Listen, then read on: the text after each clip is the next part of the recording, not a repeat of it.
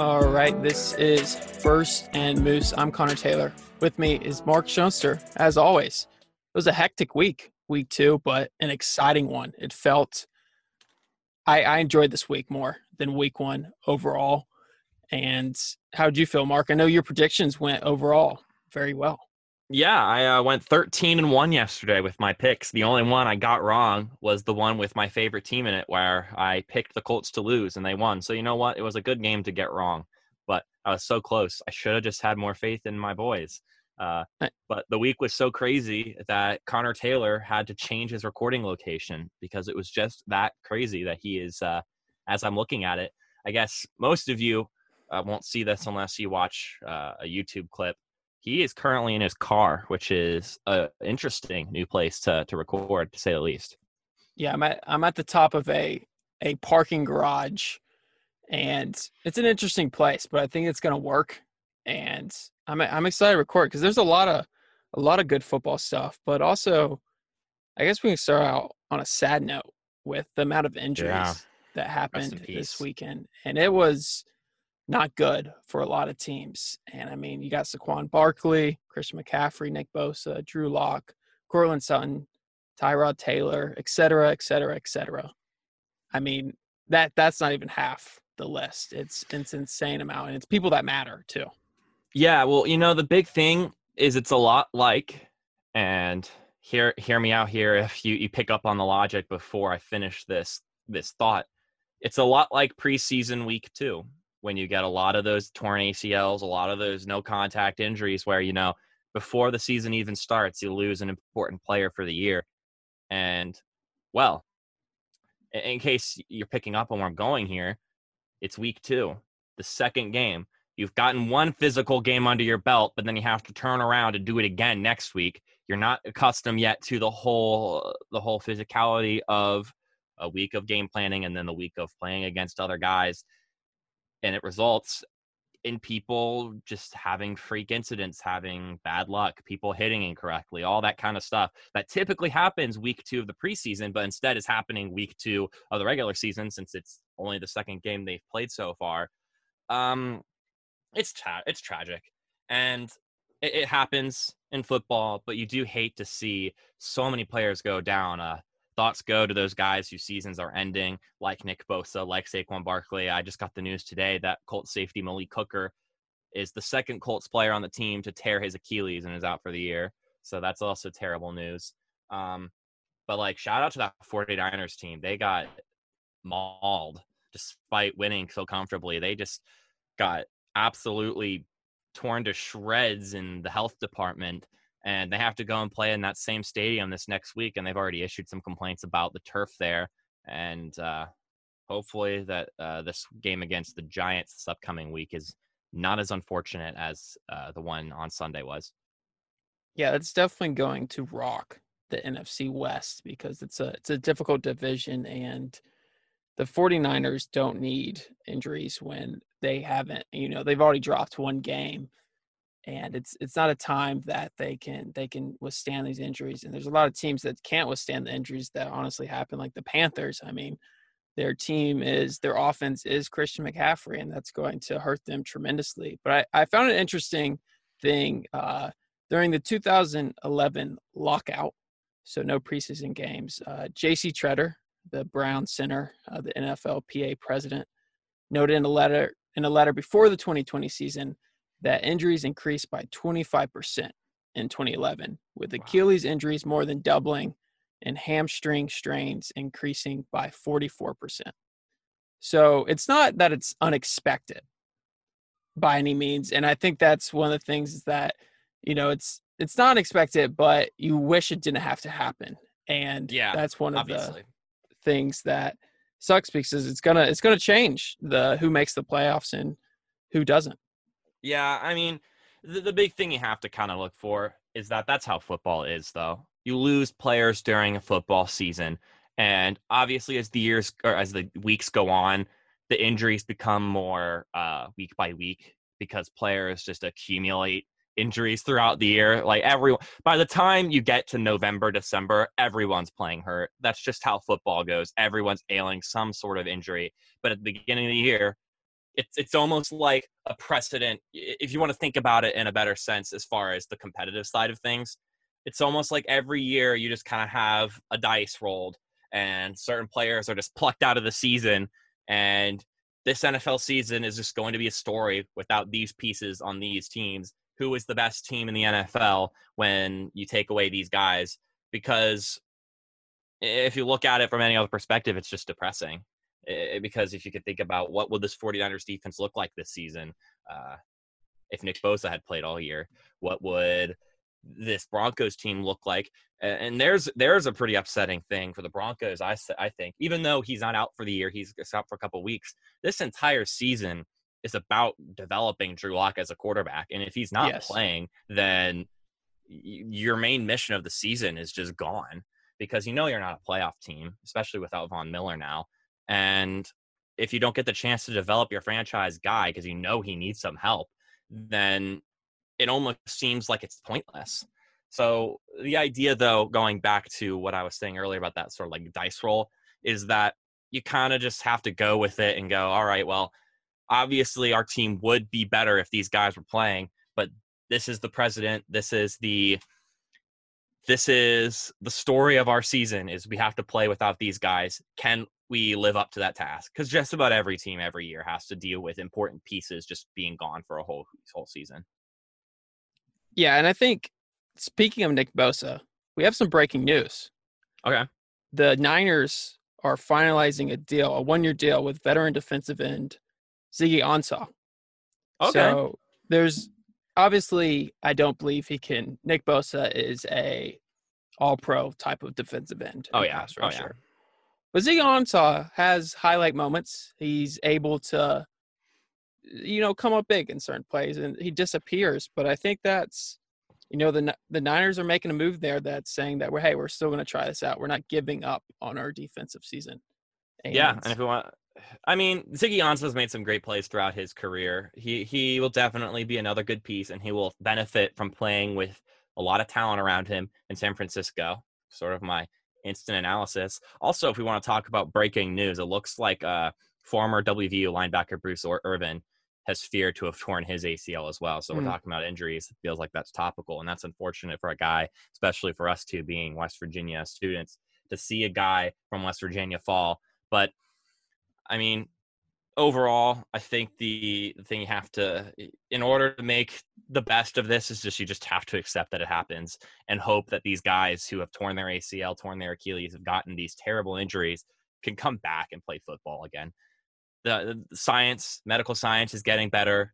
More and more players are coming back strong. Think about Teddy Bridgewater with the Carolina Panthers. There was a time that he was carted to the emergency room immediately and completely destroyed his ACL. Like, it was entirely torn apart, and he's back playing great football again.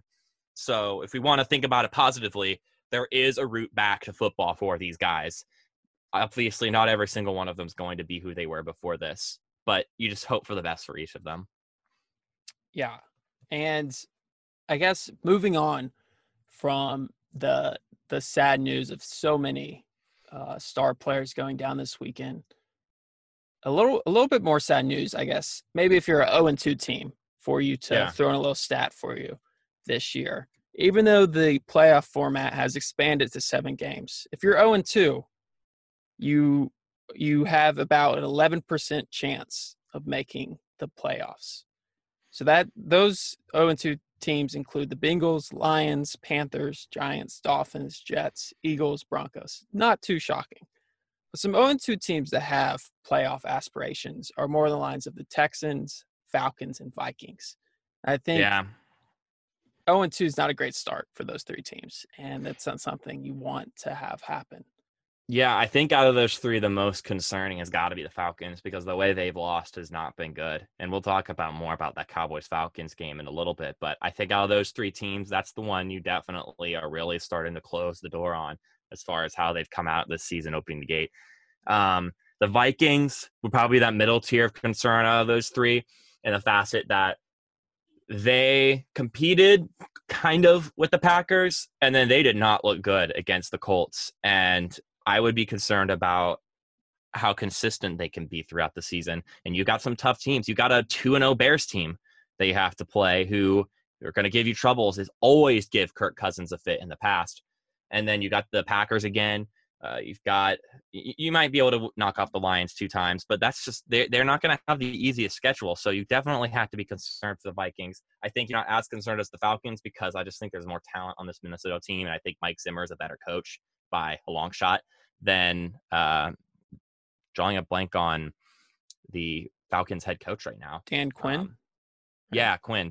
I don't know. I had his face. But and then the team I'm the least concerned about is the Texans, because the Texans, if you look, they've played the Chiefs and they've played the Ravens, who could be two arguably the best teams in the NFL right now.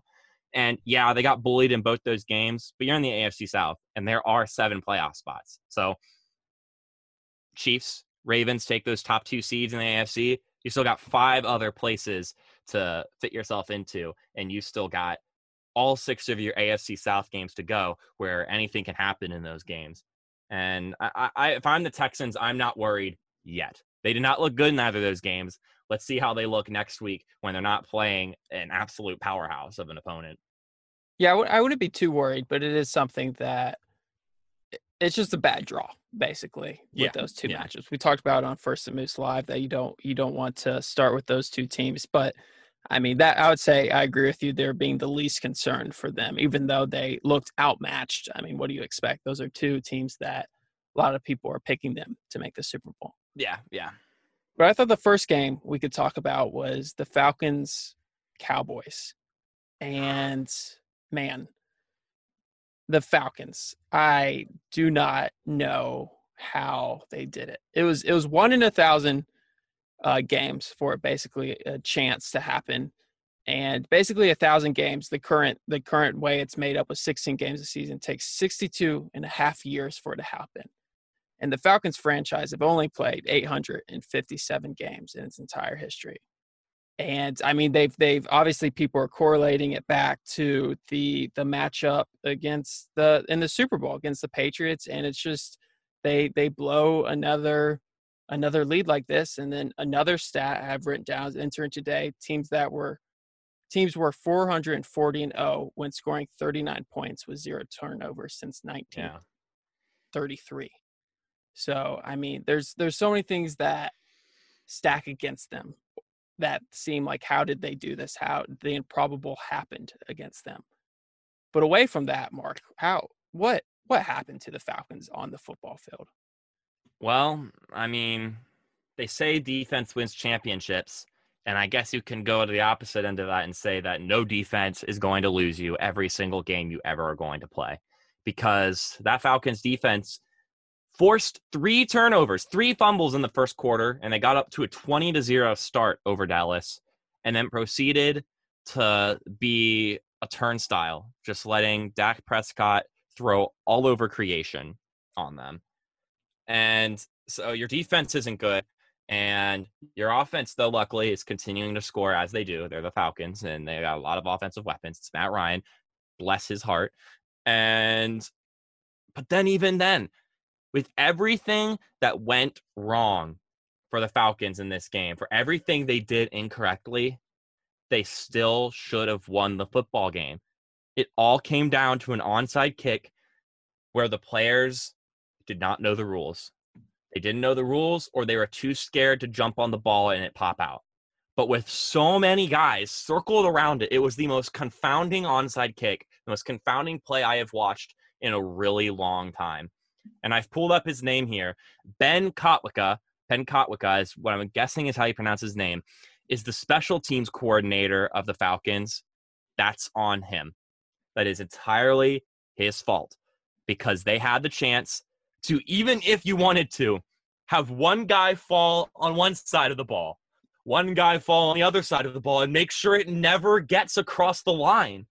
You had so many ways where you could recover it, and you all stood around like 4 to 5 Super Bowl Cam Newtons, just watching it bounce across the line, waiting for it as if you were the recovering team. That was a misunderstanding of rules by the Falcons special teams, and that is entirely on the coaching staff for not running onside kick scenarios enough, or not explaining the difference between being the receiving team and being the team kicking.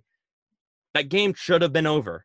That game, it wasn't the most brilliant onside kick. It wasn't a good kick. Sure, it had a weird spin on it that maybe would cause it to squeeze out when you try to grab it. But you had so much time to get on that ball and make sure you got it before the ball crossed the line. Because even if you didn't recover it, if you jumped on it and a Cowboy tried to jump on it before it crossed the line, it would have been a penalty. And then it would have been another re-kick, and then you would have it would have gone the Falcons' way.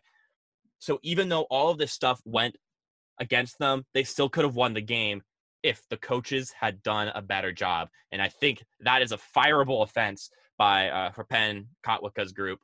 And I picked the Cowboys to win that game. You did not.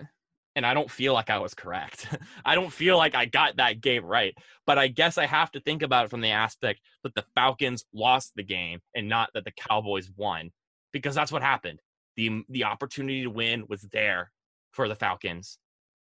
I mean, there are several opportunities. Julio Jones dropped a touchdown catch that could have won them the game as well. But at that very moment, you had 3 to 4 players staring at the victory, and none of them knew that they were allowed to jump on the ball, or they were too scared to.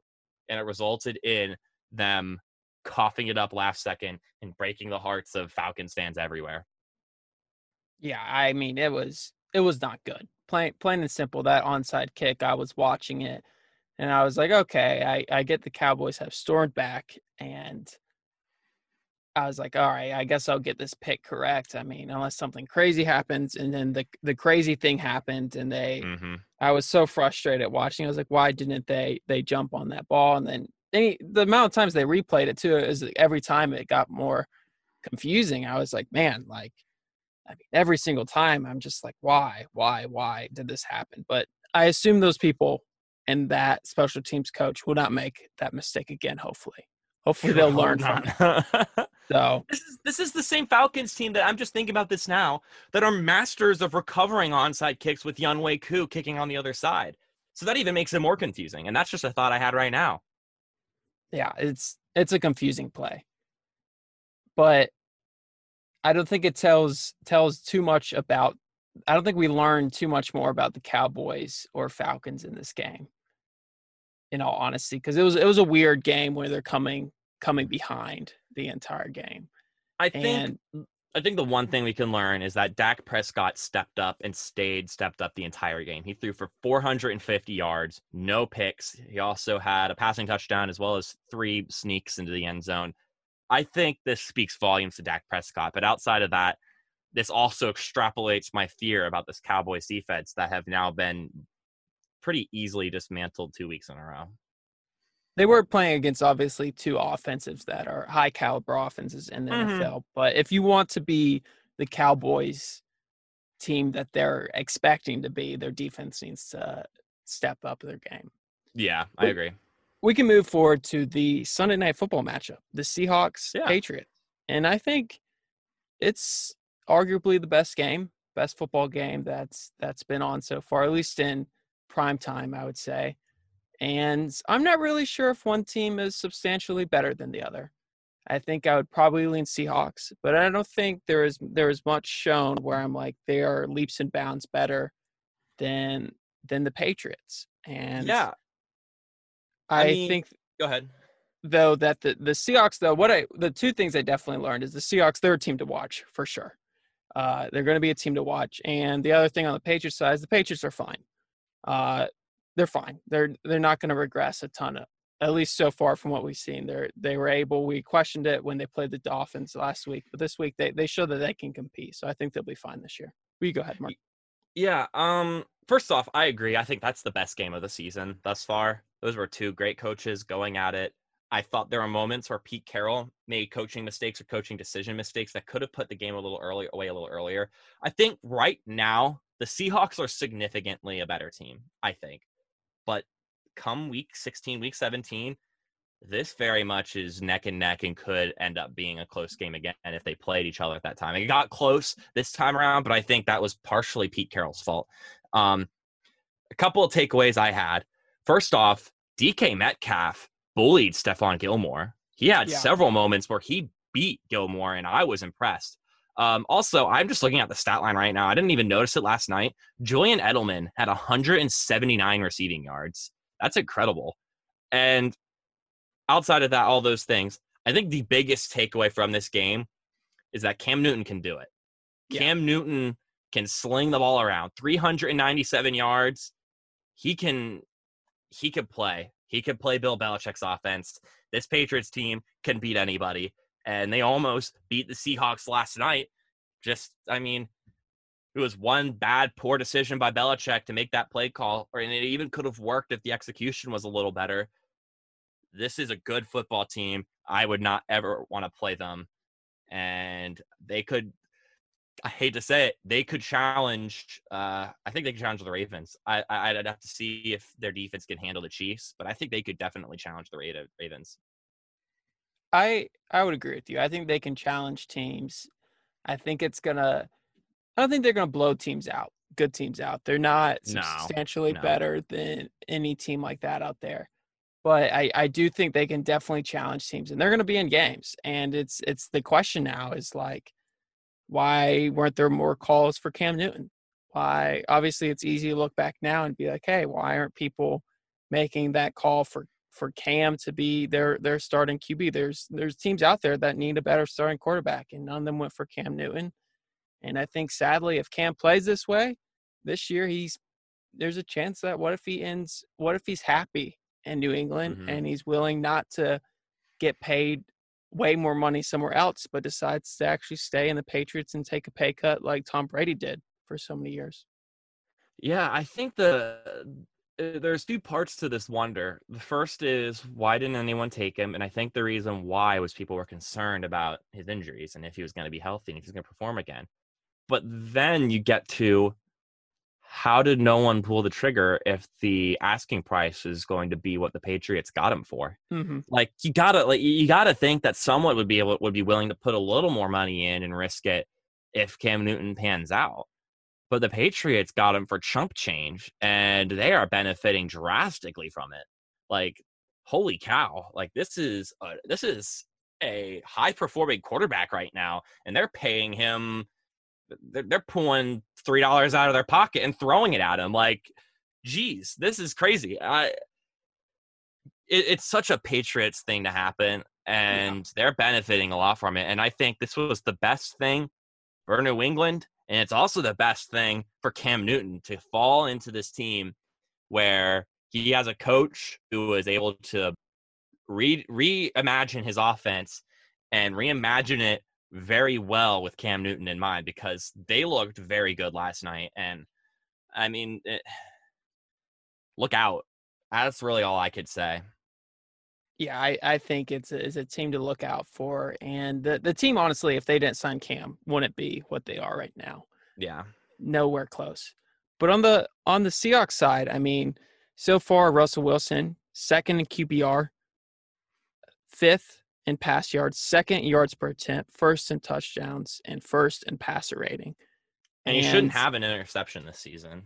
No, he shouldn't at all. And the thing is, if he keeps this up, I mean, obviously, it's really early to talk about MVP. I've seen, there was a big conversation during the game that he hasn't had an MVP vote. Mm-hmm. But I think this is obviously every year for the Seahawks is very dependent on Russell Wilson. But if Russell Wilson can play like this the entire season, I think we're changing the discussion of how far they can make it in the playoffs. Because if he played what he did last year, which is great, it's good QB, top 5 QB, but it's not enough to take the Seahawks over the hump and send them to another Super Bowl possibly. Yeah, I don't know. I was very pro Russ for MVP last year. I ended up falling into the Lamar Jackson train, but I thought it shouldn't have been unanimous. I thought Russ deserved some votes last year, but I guess the Lamar Jackson was just so electric last year that not a single person in their right heart could not vote for him. But I mean, you got to start it. You got to start the talk. You're going to have a lot of players who are going to be in that conversation right now, and then some are going to fall off and others are going to pop in as the season goes on. I think right now, though, Russell Wilson's got to be your front runner with Aaron Rodgers again. Aaron Rodgers slinging the ball a ton again. Today or yesterday had some Aaron Jones help, but overall, I feel like you gotta say that at this moment, after 2 weeks, Russell Wilson is your guy. Yeah, I completely agree with you. And I think, especially with those 49ers injuries, I think the Seahawks have a good chance to win their division. I know we've seen the Cardinals play well this year, and honestly, the Broncos have played pretty well. I don't think they're going to be able to compete much, especially with You their mean the Rams? injuries. The Rams, sorry. Yeah, you're The good. You're Rams. good. But the Rams have done very well overall. And the NFC West, it's 4 teams are collective 7-1, with the only loss from a divisional game between the 49ers and Cardinals. Yeah. And I know, Mark, you paid attention to the Cardinals Washington game a good amount. What were some things you saw? I know it wasn't a super exciting game. The Washington football team didn't stick around very much Mm-hmm. at all, but I guess what were some things that stood out for you from that game? Well, I mean, this was the game that I definitely was, taking my notes on, doing my sort of analysis of sorts. And although it wasn't the most exciting game, I felt like I learned a lot about these two teams. And on top of that, we want to talk about MVP candidates. If Kyler Murray can keep this up and get better as the year goes on, he could potentially fall into that race, especially if they can knock off the Seahawks once or twice this season. But anyway, going through my notes here, I just kind of put down some bullet points throughout the game while I was watching. And the biggest thing for me was going in, we were talking about how the Washington football team's O-line was going to do against the Cardinals and Kyler Murray. But ultimately, I thought the story of the day was the Cardinals pass rush. I thought they harassed Dwayne Haskins for about 3 quarters, I would say, three quarters of football. They harassed Dwayne Haskins. They were forcing him to make quick decisions. And I thought that was the main difference in this game as far as why the football team was not able to keep up. They did really well, and I would continue to keep an eye out on if they could continue to do that throughout the season. Secondly, a takeaway, and I know this is something people knew, but I figured it's worth talking about a little bit. The Cliff Kingsbury offense is just different. The way they draw designs, the way their plays are run is just brilliant. They use some amazing picks, some shifts, the way they run the ball, the way they pass the ball. It is all so well drawn out where these routes are made to and are catered towards each individual receiver's strengths, and it results in making Kyler Murray's job really easy. And that was something I thought was something, if you ever watch them, it just looks like a different brand of football. And I wouldn't say it looks collegey either, because it's way too smart, because you can't expect college players to have the capability to pull off some of these things. These are high football IQ plays, and these receivers are great. And then outside of that, the way the Cardinals avoided, for the most part, this Washington D-line was through quick release plays. They used rollouts. They used pick plays. They made it so Kyler Murray did not have to hold on to the ball really long. He was doing a lot of slant routes, a lot of in routes to D-Hop, to Larry Fitzgerald, to Christian Kirk. These guys all just make it quick cuts, quick picks. And it resulted, and although pressure was there, they just got the ball out so fast that the D-line couldn't get to them. Outside of that, I'd say the Cardinals wide receivers bullied Washington's corners. The corners were outmatched by Larry Fitzgerald. They were outmatched by D-Hop. They were outmatched by Christian Kirk, who had a great game. They're going to need help this entire season. They're going to need to rely on their D-line to do all the damage and make them look better, because they are not great. I would say that the Cardinals O-line struggled on run plays, and when it wasn't a quick pick play, and you saw that D-line get there. So that was definitely still a concern for Arizona going forward. Outside of that, Kyler Murray, I had a note. He's far from perfect. Kyler Murray still has some passes that he misses. He still misses some reads. There are times where he makes mistakes, but he still also has moments where he just slings that ball in there really well. The way he runs the ball is just electric. And if he continues to do that and get better with his accuracy and not just being as erratic, he will be in the MVP race this season. And on top of that, though, one thing that astounded me about this Cardinals offense, I'm going to continue to rave about them because these were the things I took away.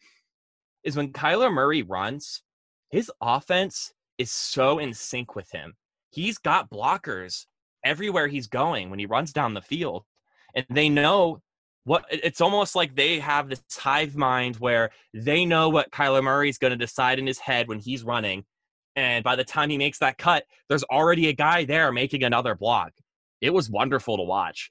Every time Kyler Murray ran, you saw someone in his vicinity making a block on a guy, keeping Kyler untouched. So then he only had to cut by one or two guys where he could have been tackled. That makes him look really good. And that's something that credit to the wide receivers. Once again, credit to Cliff Kingsbury. That's awesome. I got two more notes, and these are more, or these next two are more not Washington football team oriented. And that's, first off, Terry McLaurin is so good. His route running is great. And you know a wide receiver is awesome when he gets several catches. He got 125 yards today, and you don't always realize why he is doing so well. Route running, he made some great cuts. He's fast. He had a great touchdown. That guy, you want to build around him. You want to give him some help so then when he's getting double covered, you have help elsewhere because he is a number one receiver. Outside of that, Dwayne Haskins, as the game went on, I thought got a lot better. I think he's a very composed quarterback. I think he did well, even though he had pressure in his face a lot of this game. He had some poor throws. He made some mistakes. He's not fantastic, but I like how composed he is and how mature he is in the pocket. And he makes some good throws. He makes some tight passes. I think the football team, the football team could get around him. I think they could build around this guy. I don't think it's someone you want to desert just yet. And then last but not least, going back to the Cardinals, they need to be a little more disciplined. They had a lot of penalties that really kept Washington in the football game late. And if they could fix up on that, then this team's going to be pretty good. Those were my main takeaways from that game, from watching it. I know we always knew that the wide receiving core was going to be great in Washington or in Arizona, but they're great in so many more ways than I had imagined. They're so good at blocking. They're so good at their routes. They are awesome at understanding what Kyler Murray is going to do when he runs with the ball. It's just, they're a sight to behold. Yeah, and I think it'll be interesting to see where the Cardinals finish this year because, I mean, with the 49ers injury, I know we've mentioned it earlier in this podcast, but I think it's going to play huge in the NFC West. But it's still a very, very difficult division. But I think they're making the jump. It seems like when I was tuning in every once in a while that they seem like they're starting to make the jump. Kyler Murray's making a year or two jump, and that's good. And they're getting used to the offense. I mean, Hopkins is there to stay. Whether Larry Fitzgerald is his final year, who knows? Because every year it feels like it should be his final year, but he keeps on going. But I agree. I think this Cardinals team, maybe not this year is there, but in the coming years is going to be a team to reckon with. Yeah. We're going to take a break. A quick one, and we'll be right back after this break. Have you ever wondered why everyone and their mother seems like they have a podcast today? Well, it's probably because there's over 1 million podcasts a day alone, and it continues to grow every single day. And you've probably wondered, how do I start a podcast? And you've probably thought, it's too expensive, I don't have the equipment, it'll be too difficult, I just can't do it. Well, let me tell you, you're wrong. There's a platform called Anchor, and it's the simplest way to make a podcast. And I did some light background research for you. First off, it's free. There's creations tools that allow you to record and edit your podcast right from your phone or computer. Anchor will distribute your podcast for you so it can be heard on Spotify, Apple Podcasts, and so many more platforms. You can make money from your podcast with no minimum listenership. It's everything you need to make a podcast in one place. Go make a podcast. Download the free Anchor app or go to anchor.fm to get started. That's ANCHOR.FM to get started.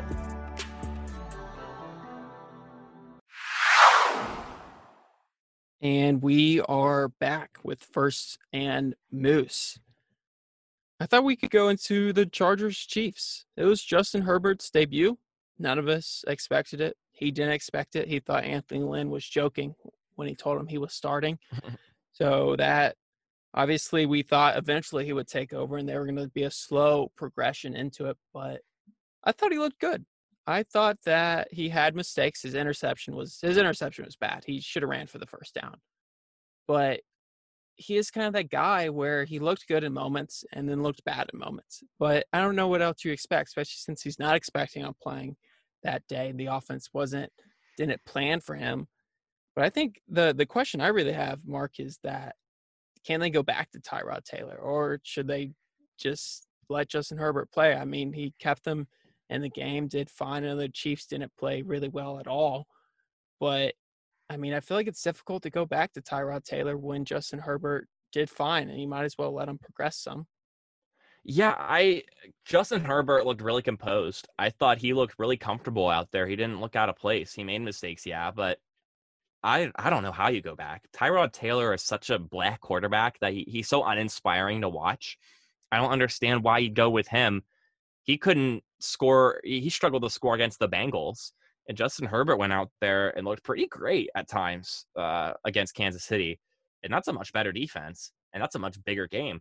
But I do have one question for you, because this was kind of my thought on the whole thing. Because when I first heard that he didn't know he was starting, he came in and just had to play and did well, I was really impressed. But then I kind of thought about it for a little bit. Picture this. You're a rookie quarterback in the NFL. You're like the 5th overall pick. You got a lot of pressure on you. Do you think you have more nerves being told the day of that you're playing, or being told the week before you have to play and you have to stew over the fact that you have to play and you're the starter and they're relying on you for a whole week, as opposed to just having maybe an hour to think about that fact? Because I don't know. I almost feel like he had less pressure going into this because Tyrod was hurt. I mean, that sucks. You're just getting thrown in the fire. We'll see what happens. Do your best. There's not as much consequence. And I don't know. I think that might have helped Herbert, because obviously he prepared all week. He studied. He seems to be a good guy, a good locker room presence. So he knew what was going to happen in the game.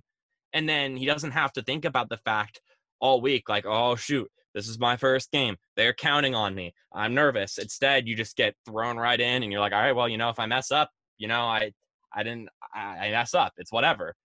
But I don't know.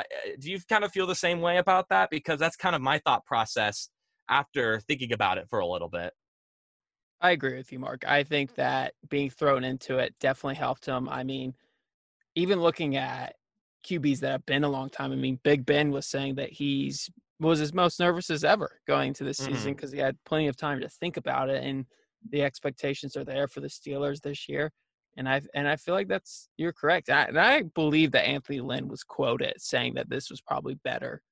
Someone was quoted about saying that this was better for Herbert, that he didn't have time to think about, that he was kind of just thrown in. Just let it go in and play football. Yeah. Just go play football. It's going to be a weird one. And honestly, they did well overall. So I don't see them.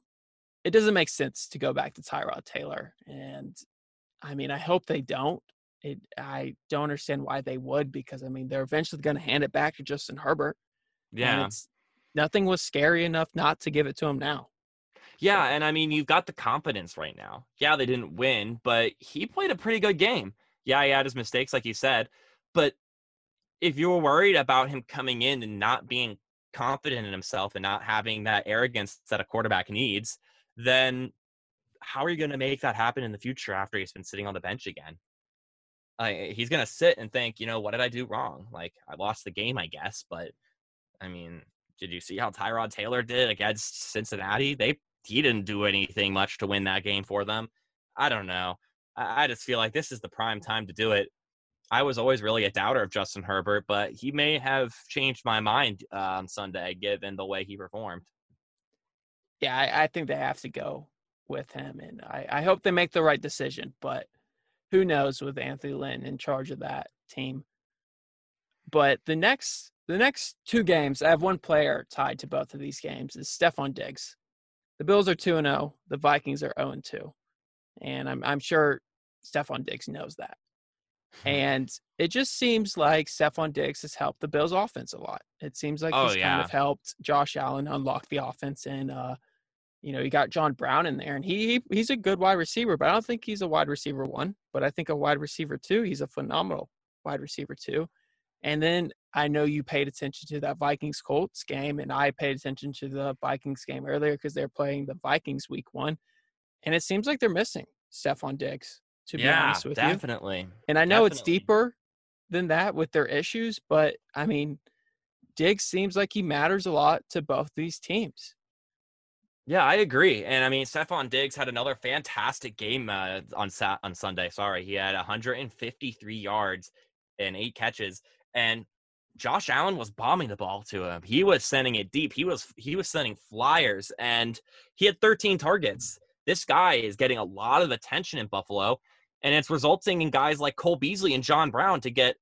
Cole Beasley had 70 yards, and John Brown had 82. They would not have that kind of success without Stephon Diggs there. And they're efficient too. That's just 6 targets for each of them, and they're getting that kind of yardage. That's fantastic. He has definitely evolved this Bills offense and given them another level that makes them a lot more dangerous. And the Vikings have now downgraded a level because the Colts and the Packers just had to worry about Adam Thielen, who, yeah, he'll make plays. He'll do well. He did much better week 1 than he did week 2. And every other player, though, now has more attention put on them. I mean, you got to think this could be a huge trade acquisition for these two sides. Yeah, the Vikings got a first-round pick out of it, but this could be huge for Buffalo. And I mean, you gotta love what's happened here for Stephon Diggs. Like he's living life. He's enjoying it right now. He is getting the attention he wanted, and he's getting it on a good football team. And I mean, I'd be happy. Yeah, I think it's crazy how much so far. Obviously, it could be a little bit of an overreaction.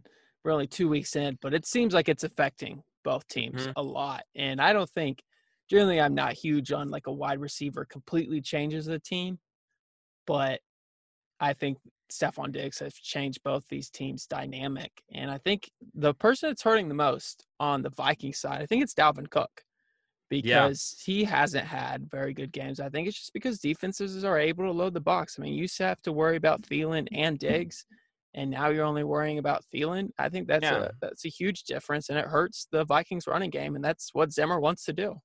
Yeah, I mean, in the past, like now you can load up the box, have one corner on Thielen, and then have like a linebacker and a safety. Like you have a linebacker for if Thielen cuts inside and a safety if Thielen goes up the field.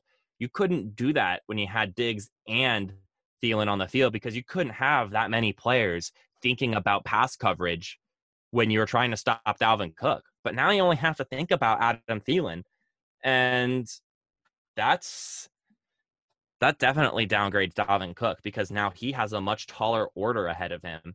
And if I'm the Vikings, you got to figure out a different way to get the ball in the air if you want to help Dalvin Cook out. Because as of right now, their 2 dimensions of offense are both significantly weaker because that dual threat of Diggs Thielen is no longer there. And I guess getting away from the Diggs narrative, the Vikings Colts game. How did the Colts look to you? Do you think they bounce back, or do you think the Vikings are just not going to be as good of a team as we're expecting? I would say it's probably a little bit of both. The Vikings definitely struggled. I'd say that Kirk Cousins did not look good on Sunday, and I think the Colts though looked a lot more like the Colts team I was expecting to see out of them this season. The Colts controlled the pace of the game the entire game. This was a Colts football game, and if you're gonna play the Colts and it's gonna play in the Colts style, you gotta think Indianapolis likes their odds there. Did a ton of running, then ran some quick plays in the passing game with Phillip Rivers. Things were clicking on offense. The only thing I'd say is that the Vikings' red zone defense saved them on several occasions that could have made this game a lot more of a blowout. There are several field goals in the red zone. Rodrigo Blankenship, though credit to him, was 4 for 4 on the day. Almost all of those were within scoring distance, and the Colts could have run up the score here. That would be my one concern for an Indy is just making sure they learn how to finish on drives. But Minnesota, they looked out of sorts. They were struggling, and I think that there's a lot of concern there for a Vikings team going forward. I mean, we want to look at their upcoming schedule. They got the Titans, Texans, Seahawks. None of those teams are going to like. None of those teams are arguably that much worse than the Colts, if even worse than the Colts. So it doesn't get much better for them throughout the season. It's a tough schedule, and they need to fix their act quickly, or else they're going to start in a very, very bad place. Yeah, that's a difficult schedule coming up, and I think it's gonna be tough for the Vikings for sure. But the Mm-hmm. game I watched closely was the Broncos Steelers game, and it was a weird game to watch closely because Drew Lock went out so early in the Mm-hmm. game, and it kind of was like, man, like what do you take away from this scenario about two teams that, at least on the Broncos side, is like, well, this completely changes their outlook on this season, and with Cortland Sutton being out now is another game changer. But I think the thing is, I just feel bad for Denver because I think it's a year where you're expecting Drew Lock overall to grow, and you don't. They're in a difficult division, so it's not necessarily like playoff or it's a bust season, but I I think they looked good even without Drew Lock. It was kind of shocking to me how good they looked, and I think the future is bright overall for them. I don't think it's going to be their year. They're going to lose close games, but I think they'll be in games, especially if Drew Lock is able to come back eventually and help them out because the defense looks good. I know they missed Von Miller, and now they're missing Sutton and Drew Lock, but I don't think it's the worst thing that maybe they get a higher pick than they're expecting. But I mean, the con of it is that you're just not getting Drew Lock to grow as much as you want it. Mm-hmm. So that's definitely the difficult thing for the Broncos. But on the Pittsburgh side, I think we all know the defense is elite. We know it's a very good defense. It'll probably be a top 5 defense. I know they haven't played like offensive powerhouses in their first 2 weeks, but it's a good defense. It causes turnovers, a lot of turnovers. It gets pressure on the quarterback and under duress. But my thing is that I think the offense of the Steelers needs to step up just a tiny bit, not a ton, especially if the defense is playing like this the entire season. But right now, I don't think that offense is going to do it. And I know there are so many players coming back from injury and struggle some seasons the year before. So you got to give them some grace and some time to be able to grow in Big Ben to get back into it. He's not looked off or anything, and the offense has looked okay, but I don't think it's a good enough offense at the moment to be able to compete with the Ravens. And that's really where my worry comes for them. Is their defense good enough? It will be good enough to keep them in games, but there's times where defenses just have bad days. And I'm not sure at the moment that I believe the Steelers offense can bear the load if the Steelers defense is not having a good day. And that's overall my biggest question for them is Big Ben eventually going to get back into form? And I think we have time to let him do that. I don't think it's like he needs to be in form now. But overall, I think the Steelers are a very boring good team. I don't think they're going to be exciting to watch this year by any means. I think they're just going to be a boring good team overall.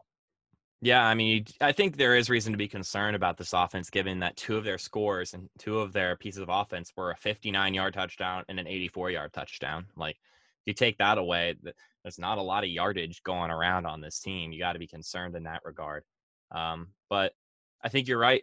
Unless their offense can step up, they will just be a boringly good team that people won't want to watch play too often. So sorry you had to watch that, but I think it's still interesting to look into and learn about this team, because both these teams did have some question marks. We didn't really know how good these two teams were going to be this season, even if I was high on the Steelers going into the year.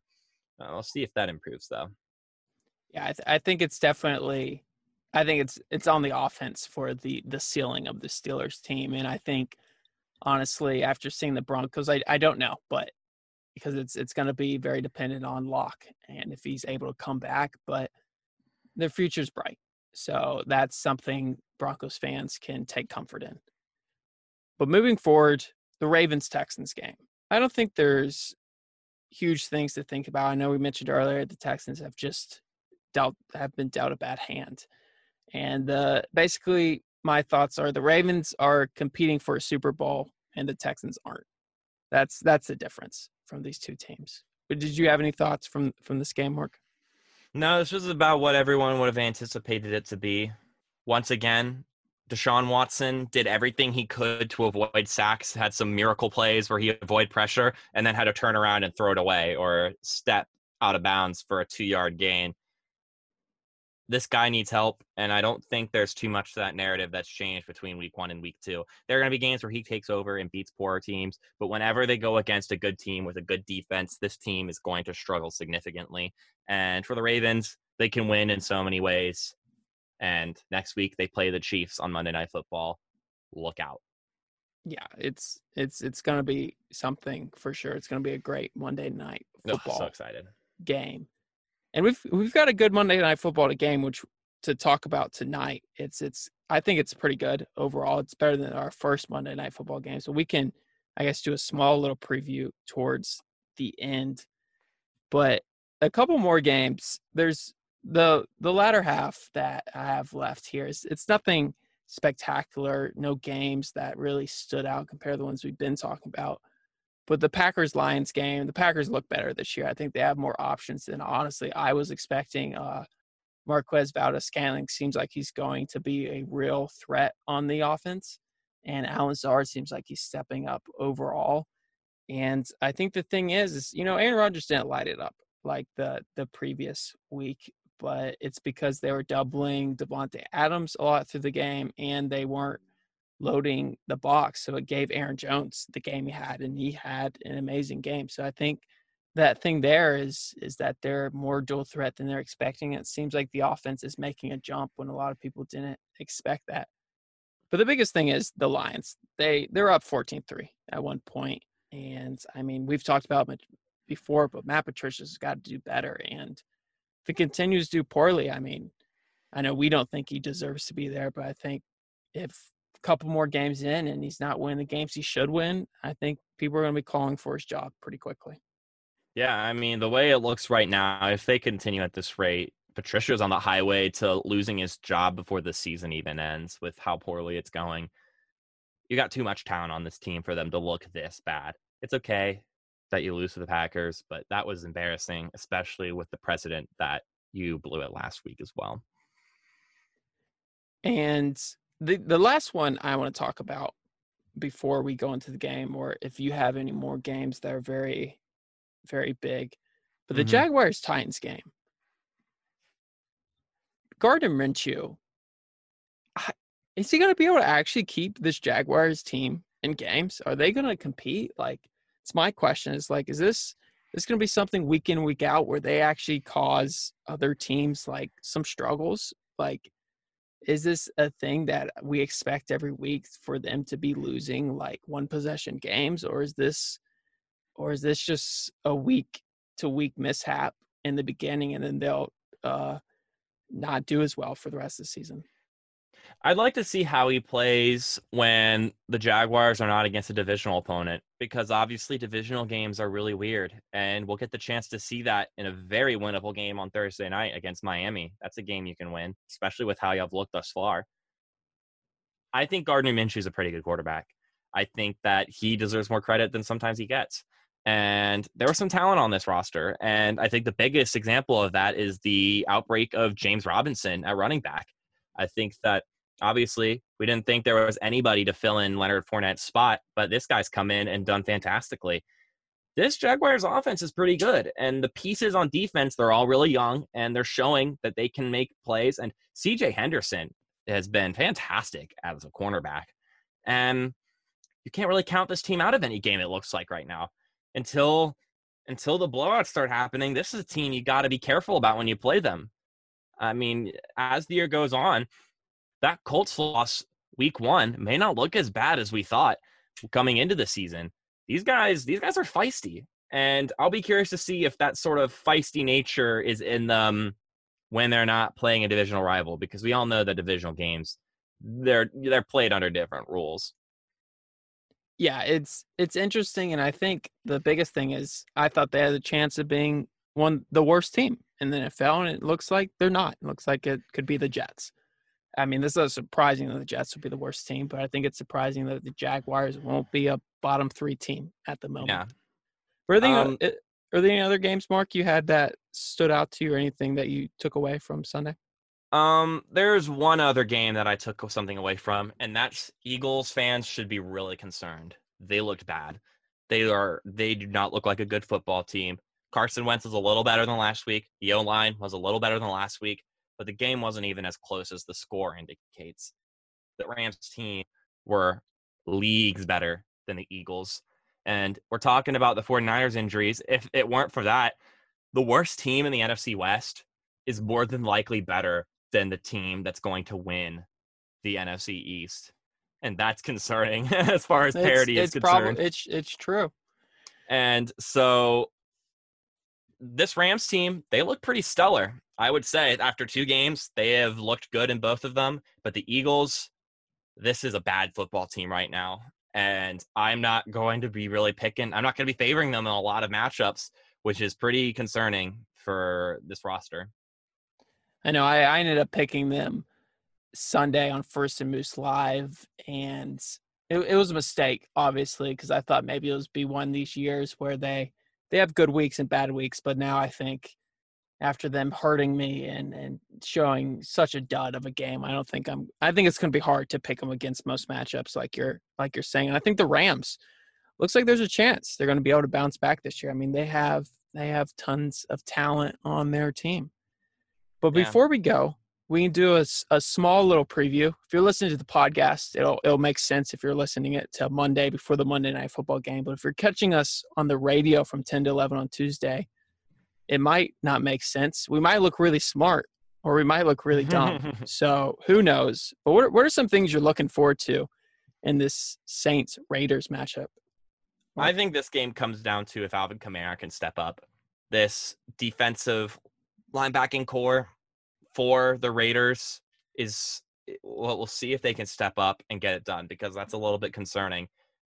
The Saints need to look better than they did last week in the passing game as well. I think this game could be really tight and really exciting. And quite frankly, I'm almost favoring the Raiders at home. Like I kind of think that they might pull off an upset here. I think that would be really cool. But it comes down to, can they stop Alvin Kamara? Because I think that's going to be the key to the game. If Kamara can get going, the Saints should be fine. If he can't, then this game is wide open. And it's going to leave the Saints defense to try to stop Derek Carr, Josh Jacobs, and some good receiving pieces. Who knows? This one might end up being really, really good.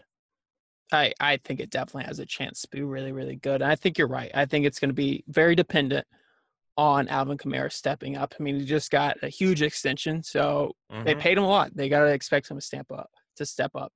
But do you expect anything from Emmanuel Sanders to be able to fill in a role? I don't think, obviously, he can't fill in the role of Michael Thomas, but can he do it a tiny bit? I don't think he can be anything like Michael Thomas. I think Emmanuel Sanders is going to look a lot better when Michael Thomas is back. He's not a number 1 guy.